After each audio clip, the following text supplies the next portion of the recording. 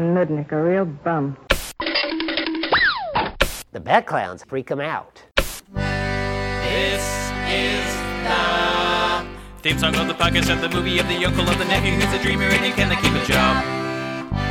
We watch the movie by the minute and we talk about what's in it, but we want it to be different, so we added 2 more seconds. It's UHF 62. 60 second, UHF 60 second. I know. Welcome back to UHF 60 Second, where we talk about the movie UHF, of course. I am your I'm not your horse, I am your host, Jonathan Carlisle. And my name is Mr. Johnson, or David, if you're nasty. Of course. Or something like that. Hey, Jonathan, how's it going? So this is the minute following up the last minute, where we began talking about Mr. Ed, but we are going to continue talking about Mr. Ed. We're going to finish up not talking about Mr. Ed as we move on to a new character yet again. Did I say the minute 15 already? I don't think we did say minute 15, but this is minute 15. Yeah, so we start right off with Mr. Ed. Last minute we got a little bit of the intro, but this time we get all the words. This song is definitely a song that I know. How familiar are you with Mr. Ed? Not very familiar. I saw episodes here and there on Nick at Night, I'm sure, but I was much more of a fan of Dobie Gillis for I don't know why. And I can only everybody of course knows the first few lines of the song, but I don't know that I could sing the whole song. Well, I'm really bad with lyrics, so I can't sing the whole song, but it would, the tune would get stuck in my head. Mm-hmm. I guess we should address that we do not have a guest for this episode. They bailed on us, huh? That's all I got. Unless there's... Yeah, well, no, listeners should tune in next episode when we will reveal who the guest that bailed on us was or is. Starting off in this minute, we get the Mr. Ed theme song. As we've already alluded to, it's a horse. And of course. They rhyme it with of course. So the first 2 lines, or the first main line, as far as rhyming goes, it's just horse and course. That's it. The next stanza... we got source, horse, endorse, and course. They mean course in a different sense, but it's the same word. So all in all, we have horse, course, source, and endorse. We have 4 words that rhyme. I think that's... they made a compelling song out of it, but I would think any rhymist would balk at that. Think that you could do a little bit better than that. I like that you chose the descriptor of compelling. What does the song compel you to do, or what does it compel you towards? I don't know that I find this song compelling. It says a horse is a horse, of course, and no one can talk to a horse, of course. That is, of course, unless the horse is the famous Mr. Ed, yeah. But I'm pretty sure people talk to horses all the time. They don't talk back. Well, maybe they do. I don't know. I'm not a horse whisperer. Or is that the thing? Maybe you have to whisper to the horse? I think, I don't know. Scarlett Johansson is the titular horse whisperer. Is that not right? I'll go along with you. If that's what you say, sure. Well, in the film, the horse whisperer, this is going to lead to bad things, because now I'm second guessing myself if it was Robert Redford or Scarlett Johansson, which one of them was, or possibly still is, the horse whisperer. Well, Robert Redford was definitely in a movie with a horse. Yes. Captain America, Winter Soldier. There's a horse in there? Robert Redford's in there. Is it? So he's the horse in Captain America? Of course. He's the winter horse? So what is Mr. Ed, do you know the actual name of the real actual horse that stood in as the character Mr. Ed? Or I guess was there a stand-in horse, do you know? I don't know. Oh, okay. Let's see, Bamboo Harvester was the name of the horse. I did do some reading on it, and I think there may have been like a stand-in horse, but they didn't always need him because Bamboo Harvester was such a professional. Indeed. Oh my goodness! Like, I must have gotten so enthralled with my reading that I barely wrote anything down. There's the rumor or the legend, I guess, that they use peanut butter to make the horse move its lips. I can't deny that they tried to do that at some point, but it just turned out that they just didn't need it. They also tried the little string theory where you tie some strings to their lips or something. I don't know, or maybe that was just people making stuff up. I had always heard so I did not research this because off air you'd mentioned that you had we're going to bring the Mr. Ed game. So, But I had always heard... Oh, shoot. I brought Racco instead. Oh, man. So I had always heard, and as I'm preparing to say this on the record for all of our listeners, this occurs to me that this is, of course, got to be an urban legend, but I had always heard that they had used a carrot to make the horse move its lips, or some other kind of a... I thought that was, you used a carrot when you wanted a horse to walk you into the desert. That's when you put a carrot in front of the horse. I was told that the carrot was put in back of the horse. Whoa.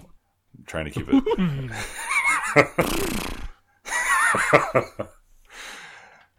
Indeed. So that's what I had. Wilbur. That's what I had been imagining it. So maybe that's why I didn't end up watching it very much, because every time I saw it, I was imagining some guy, back behind the horse, up to his elbow. If he's up to his elbow, then what does he need a carrot for? Well, I don't know. Maybe the carrot. Moving on, I guess. Oh, right. So let's see. Bamboo Harvester. For some reason, I have a note that his father was named Harvester. So who knows? International Harvester? Yes. Yeah. His daddy was a farm machine. Bamboo Harvester was born in 1949. The show, which I have conflicting notes because that's just how I take notes, I guess. I have 1958 through 1966, but I think 1958 was the original pilot or something, but the show didn't actually get moving till 1961. A solid 5 years of a talking horse, which was not the only talking horse on television, but I think that's the only one we care to talk about, right? Yes. It's interesting that there's conflicting timelines there. As I'm going to bring something up here as we move a little bit further on into the minute that has a little bit of conflicting timeline as well. So there's conflict. But I think as far as my other notes, I think I already said them last minute, so we don't need to beat that horse. Indeed. Yeah, we can... dang it! Oh, man, I've got nothing. I was chomping at the bit to get another analogy in there, or an analogy. Oh, man. Your horse analogies? Oh, I was waiting for minute 15 to hear all about your horse analogies. Yeah. Well, I guess we already did hear about your horse analogies. With the guy in his carrot. Yeah. So that's all I have about Mr. Ed. But I do like the timing of the song as it finishes. Like, as soon as it's done, we just get the scream and the reveal. Mm-hmm. Although I'm not quite ready to go into the reveal of the character. I'm just, as far as relating to the song on the movie. Are we talking about this room that they're moving through? I'd love to. I don't have a lot to say about some of it. I pretty quickly gave up on trying to name some of the pieces of equipment or find out what some of the pieces of equipment are. It's just... it's so jam-packed full of wonderful stuff in this room. Maybe we'll start with this. Okay. I know you and I, we both have listened to the commentary. We both seem to have similar notes as far as locations, but this is actually filmed in an interior for, well, Weird Al notes it as Jimmy Houston Productions. Mm-hmm. At 4466 South 72nd East? 72nd or 74th? Sure. It doesn't matter, because that's not Jimmy Houston Productions anymore. Now, my research took me in kind of weird places. So if you search Jimmy Houston Productions, you'll get some different things. So I don't know what the history was, if that production company was a media / broadcasting thing, but now it seems that they're all about fishing and pecans. So maybe they made fishing videos, just kind of moved on with their life and went into pecans or pecans. How do you say pecans? Pecans. Pecan. I remember in high school, in Spanish class of all places, there was a kid from Texas. All of a sudden, he had just had it, and he just made fun of all of us for the way we say pecans, because I guess people say pecans. And he's like, it's pecan. So I since have taken that in. I can't say I say that every time, but there's your pecan talk. Although if I'm going to say like a name of a podcast, like I would say pecan talk. Because it sounds... Pecan. Not even pecan. It's pecan. Oh, pecan. It's almost like one syllable. Pecan. Yes, almost like one syllable. I don't know that that's one syllable. Or like a bird caw. Pecan. Okay. It's just bringing me back to a certain tree in Texas that will remain unnamed. Oh, So yes, the 4466 South 74th East Avenue, that is now the proud home of Cloud9 Productions, which they do all the same stuff. So like I said, I don't know if it changed hands or if someone bought them out and just uses facilities. I tried to find out who the poster of looks like a Greek philosopher or whatnot taped up as the camera pans across here as they're moving through this laboratory. So here we go. Pecan, laboratory. Laboratory sounds fancy and I like it, but I never think to say it that way. Yeah, I gotta... Laboratory sounds like somebody who uses it should say. Yeah, I work at a lab and I definitely I call it a lab like almost all the time. I guess if I'm saying the whole thing, I do say laboratory, which is a bummer because I should, I have cause to say laboratory or laboratory many times a day, and I always choose laboratory, and that kind of depresses me that I'm constantly choosing the less fancy, fun to say version. Well, do you say either or either? Because I think you just said either. I say either way, but otherwise it's either. So I guess I use either or either. Of course. Yeah, that like Greek philosopher face poster guy that's taped up there. Did you happen to figure out who that was? Aristotle. It is Aristotle. Okay, all right. I'm pretty confident. Just kind of flashed in my head, so I did a Google search. And the pictures that I saw seemed to match that picture pretty well. But it looks just like his driver's license picture. Mm-hmm. Yeah. Anything else? I mean, there are literally so many amazing things that the camera's going past here. We could be going on quite a while. Is there anything else in particular that struck your fancy? I should just say about Aristotle that, of course, he's a moron. Yes. Yeah, that took me a second, but I'm tracking with you. Along with, Plato, Aristotle, Socrates. Morons. Yep, all of them. Yeah, as we're tracking across there, or probably before they actually do the tracking, as far as the focus goes, we have all those wonderful test tubes and beakers out front. Mm-hmm. I just like the coloring. If you look at just that shot, when all of those beakers are in focus before they start actually moving across the room, I don't know, like in the background even, where it's fuzzy, you get like similar yellows and blues to the foreground. Mm-hmm. And growing up and watching UHF all the time, I never thought about how it looked. Now that I'm looking at it, like, I'm actually pretty impressed sometimes. I'm not a filmographer or a professional anything about lighting and how film's supposed to look in the three quadrants, or three quadrants is completely wrong, I understand. But I'm just saying, I don't know. But this looks nice. I also noticed that going from left to right, you do have a green fluid in the beaker, but once you get past that first green one, then you have red to yellow to green to blue to yellow. I don't know. Like, there's some transition in there that makes sense color-wise. Yeah, and like blues and yellows are kind of together with greens, and I don't know. It's mirrored to some degree by the back cement wall of the building is kind of lit green. But then as, further on in the minute, when they cut away to the reverse shot on George and, oh my gosh. Tina. No. What? Terry. That reverse shot, it's purple. The walls. The wall. Ow! Anyway. Oh man, that is so far ahead of us right now.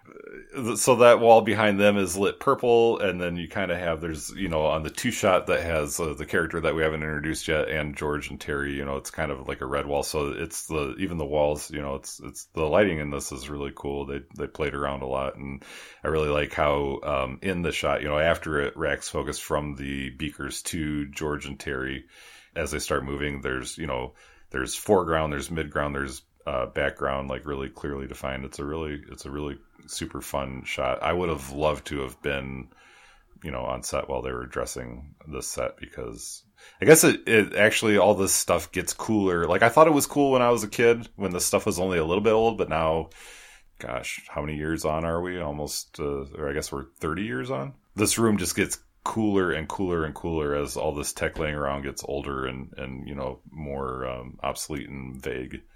I just want to be in this room. These days, like, there'd be stuff in the background that my kids probably wouldn't even know what it is, or I don't even know if I know what everything in that room is. Yeah, I know that I don't know what everything in that room is. For anybody who likes to talk about laboratories and their test tubes, so we do have some regular test tubes in there, but we do, that shot that I was talking about, we've got some nice Erlenmeyer flasks. And then as we pan along, we get the other type of well-known flask, which is not the Erlenmeyer. I've kind of forgotten what the other one is at the moment. Yeah, I'm not going to be much help to you there. Well, this is like a partnership. This is like 1-2. Yeah, I give you, you take. Yes, you give, I take. Exactly right. Yep. Okay. Is the other one called the Florence flask? That's kind of boring.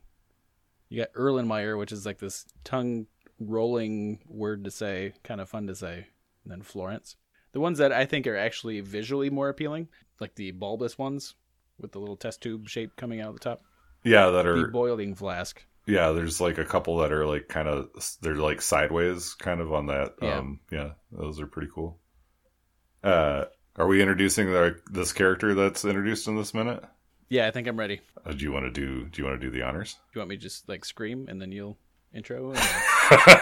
Yeah, okay. I think that scream is all Terry. George just kind of jumps back. I find that's like a really weird choice that right after the scream where she just closes her eyes and kind of rests her head on George's shoulder. I don't think it's that strange. It may be strange in a movie, but I think it's actually kind of realistic, I guess. To somebody who like kind of freaks out a little easy. I'm not that way, but I have experience with people in my life that are like that. No names mentioned, but people see a spider and they just like freak out, and then I would imagine that they kind of just like, they realize immediately that it's not that big of a deal, and so she just has that little moment of like, whew. Okay. Yeah, I guess so. Yeah, I mean, I see what you're saying, but they also, it's just a guy, she realizes, or is it, as we will find out much later on.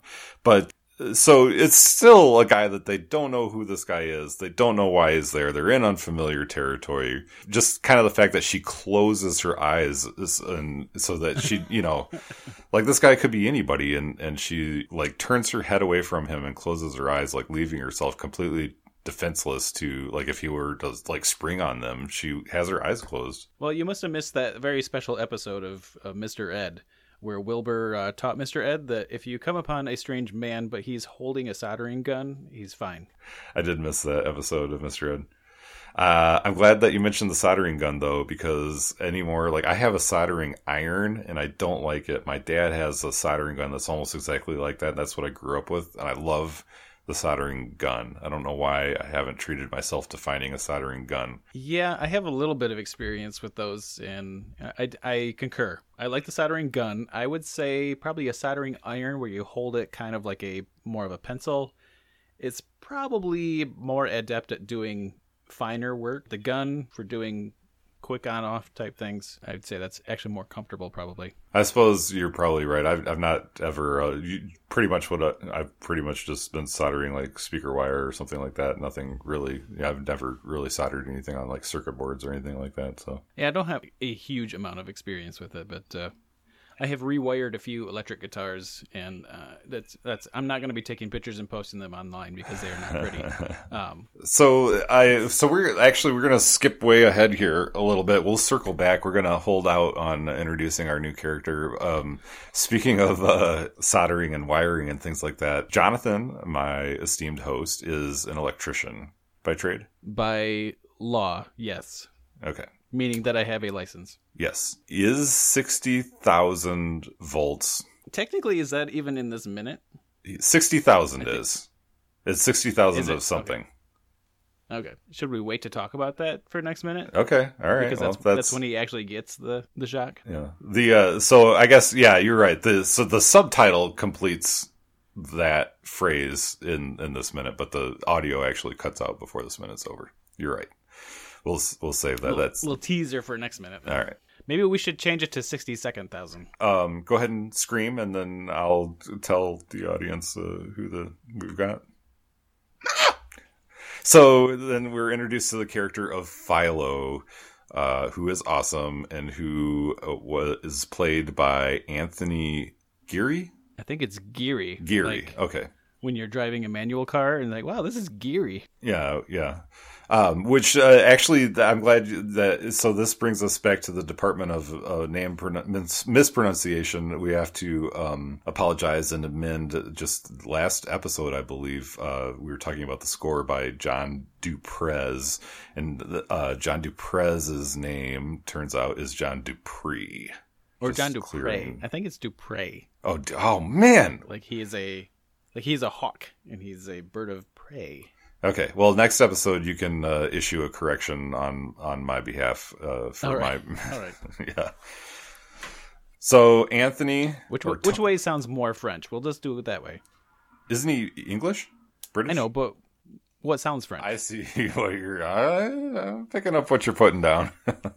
Although I'm kind of split. Like, is it Dupre? Like, if we were to say Jean Dupre or Jean Dupree? Dupre.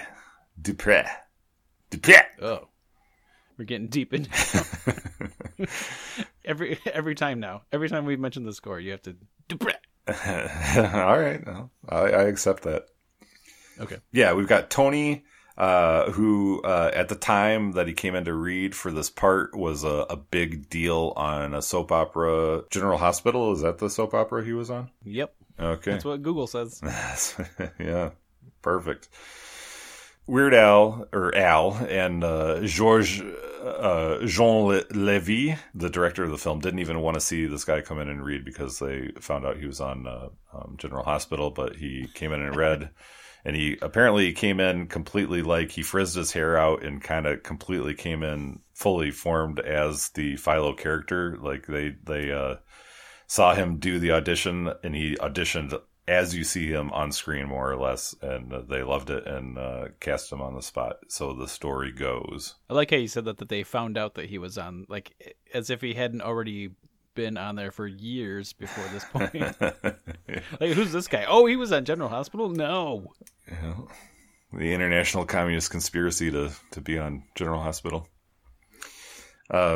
So there is a we probably have more to say about this role and this character, but there is a goof at 28 seconds. So when we first see Philo, he's wearing a gray glove on his left hand, and when he hands the items to George, he is no longer, for the rest of the minute, he is not wearing the glove on his left hand. I'm kind of watching that real closely right now, but as I'm watching that, does he takes gum out? Yeah, I believe it's gum.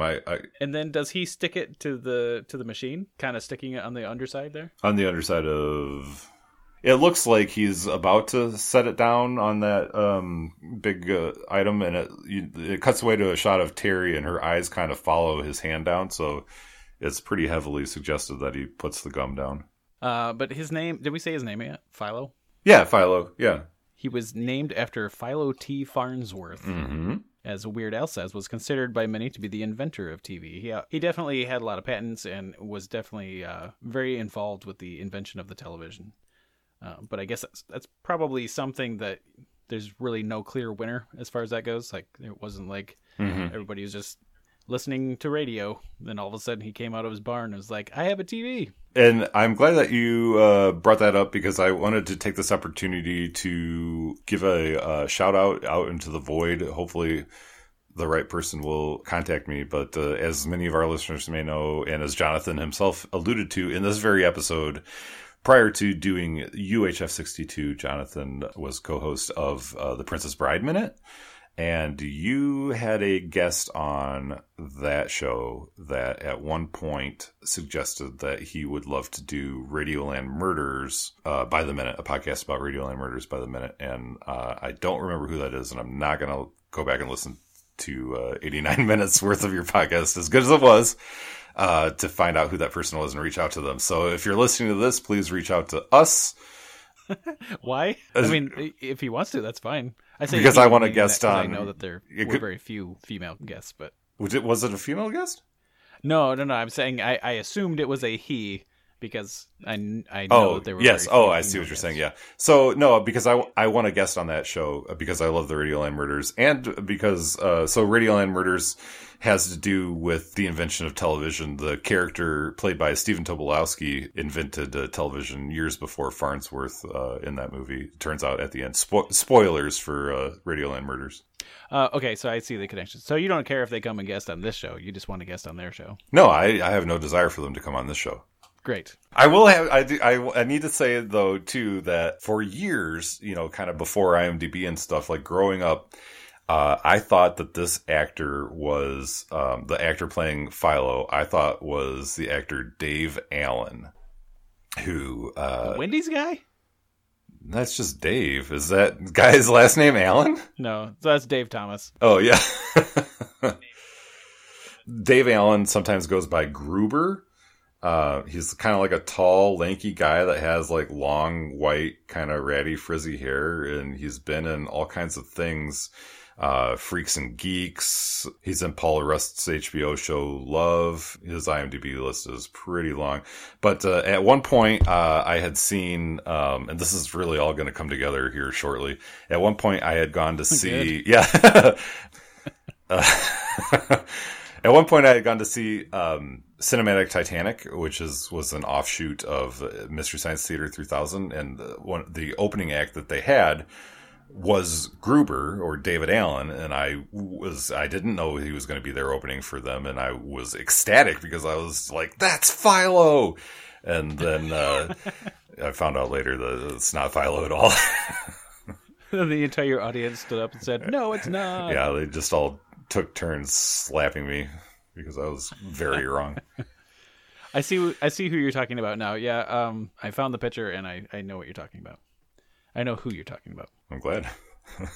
Yes. But so it is not Philo. No, it's not. It's way not Philo. Dude, it is way not Philo, man. But tying it together because I'd mentioned that he had opened for Cinematic Titanic, which was the offshoot, one of the several offshoots that kind of came out of the ashes of Mystery Science Theater 3000 before it was rebooted, thankfully, by Netflix. Mystery Science Theater 3000 brings us to the creator of that show, Joel Hodgson, who was the actor that Al and Levy wanted originally to play this role of Philo. I did not know that, or if I did, I forgot it and then I relearned it. I think you relearned it. I as far as his personality, I could see that because Joel Hodgson. I mean, you can see it on MST3K, but in his stand-up, he was very much that same deadpan. I'm not excited about anything. Everything's fine. Delivery. Philo has a perfect look of a guy who just lives in his laboratory in a UHF station. Yeah, it's kind of like one of the things about this movie. It's just like, like David Bowe just is Bob. Like all these characters just are who they are to me. And I think to a lot of people that are probably fans of this movie, it's just like this movie just shows up on your doorstep and it is completely the way it is. And everybody just is the character that they are. I don't know if what I'm saying is making sense really, but I think it makes perfect sense. Yeah, of course it does. Of course. I think we have exhausted all of my Philo notes. Except for the Philo T. Farnsworth. I didn't make too many notes about that, but Farnsworth Television and Radio Corporation from 1938 to 1951. Of course, he did other things after that and everything, but that was his corporation. And that was in Fort Wayne, Indiana, so Middle America. Shout out to former guest of the show who lives in Fort Wayne, who I probably, as I was saying that, probably maybe don't disclose where that guest lives. I don't know. So you guys can figure it out and email us at uhf62nd@gmail.com and tell us which one of our former guests lives in Fort Wayne, Indiana. And does he like Radioland Murders? Yep. I just had a couple things that I was pondering about. Are we going to get into the item that Philo hands over to George, or is that for next minute? Oh, we can. I think it's mentioned in this minute. So yeah, he mentions the name of it in this minute for sure. Yeah, well, definitely. How do you say definitely? Definitely? If I'm lazy, that's how I say it. Definitely. Definitely pecans. Really quick before we go into that, Philo identifies himself as the chief engineer, which led me to wonder if there are additional engineers wandering around the station, or how did he get to be chief engineer? Because I didn't vote for him. It's just a public. I have a lot of different thoughts going off of what you just said. But to address your first thing, I think we've kind of talked about how this thing just changes hands. I think the station just runs on its own, basically, and they just keep getting different people in there to quote unquote run it, which the station may need that.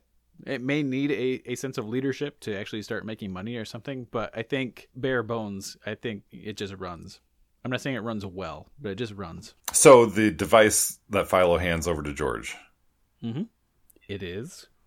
Well, here's the pronunciation thing. Is it an interocitor, or is it an interrocitor, or is it an... No, I've seen it spelled in my research. I've seen it spelled as an interocitor, an interrocitor, and an interocitor. Like, is there a hyphen between that inter and rocitor? I have seen it with a hyphen. I've seen it without a hyphen. I've seen it as one word. I've seen it as two words. That's crazy. See, I did for this minute, I did not write down any of the interocitor notes. Okay, well, let me tell the listeners about the interocitor. I'm pretty excited about the interocitor. All right. So the interocitor was introduced in the 1952 novel, This Island Earth. It was written by, oh my gosh, where are my notes? No, I was so excited. Written by Richard F. Jones, born 1915, died 1994. This interocitor has kind of entered the nerd lexicon because it's actually name checked in everything from Warhammer 40K to Leisure Suit Larry, to a Looney Tunes short film, to Borderlands 2 video game, to Doctor Who episodes, the interocitor. But perhaps it was first popularized. Of course, it was first imagined and written down and given as a gift to the world in the 1952 novel This Island Earth, which was greatly popularized in the 1954 book or movie. Oh my goodness. This Island Earth, of the same name of the novel. But this guy... Tying this into other things we've already talked about. Yeah, go for it. With Joel Hodgson. Mm-hmm. Which he's not actually in the movie, but the MST3K, the movie, covered This Island Earth. One other really interesting thing that I found in my research, or actually I did not find, but it was told to me by my good buddy Ernie Saylor, Raymond F. Jones, the guy who wrote This Island Earth, wrote another short story called Tools of the Trade, which was published in the November 1950 issue of Astounding magazine. This was the first story to introduce the concept of 3D printing. In the story, it's referred to as molecular spray, but it's definitely this guy had the idea of 3D printing and wrote it down in a story in 1950. When I was younger, I had no idea what an interocitor was, and for a very good reason. I think the only other time I came across interocitor was in This Island Earth, but watching this before This Island Earth, or the MST3K, the movie covering This Island Earth, the movie, I didn't know what interocitor meant because Philo seemed like a pretty smart guy. So I'm guessing that he already heard that they got a new boss and that George was coming over. And George doesn't have to introduce himself because Philo already knows.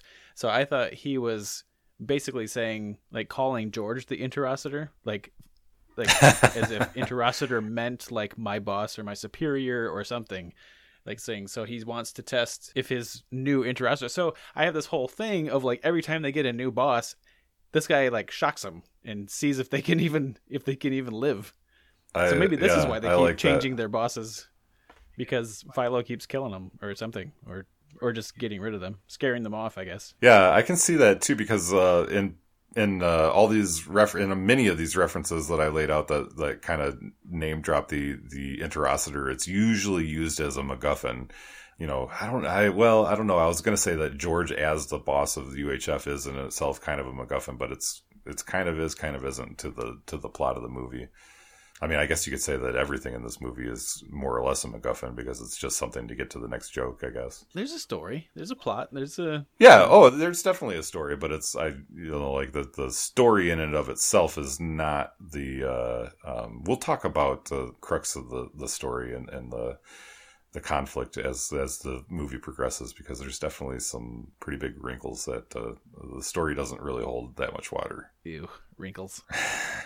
Now, do you say wrinkles or do you say wrinkles? I say never mind. Never mind how I say it. You don't need to know. Ladies and gentlemen, please tweet. So we're wrapping it up. I'm going to wrap it up. We're wrapping it up. We're packing it in. We're putting the carrot in on this episode. So, but in the meantime, until we come back to you with episode 16, please tweet at us at UHF62ND. And let us know. Tweet at us how you pronounce wrinkles. I joked about saying wrinkles, but that sounds gross. I kind of grossed myself out by pronouncing it wrinkles. Isn't wrinkles? Isn't that a word? Like that wrinkle? Like you get wrinkled? I think that's a word. Yeah. Would that be a WR though, or would that be yes, just a R? I think that's rankles. I think it's without a W. It is just rankle. RANKLE. So cause annoyance or resentment that persists. So that's with a W? I was saying rankle like with a E, like WRENKLE. So you're saying you're pronouncing that wrinkle or wrinkle? Wrinkle. Wrinkle. Well, yes. So I guess wrinkle could be wrinkle, like a long E, or like a wrinkle. Like a rain coal. Like a rain, like rain, like wrinkle. Wrinkle. Wrinkle.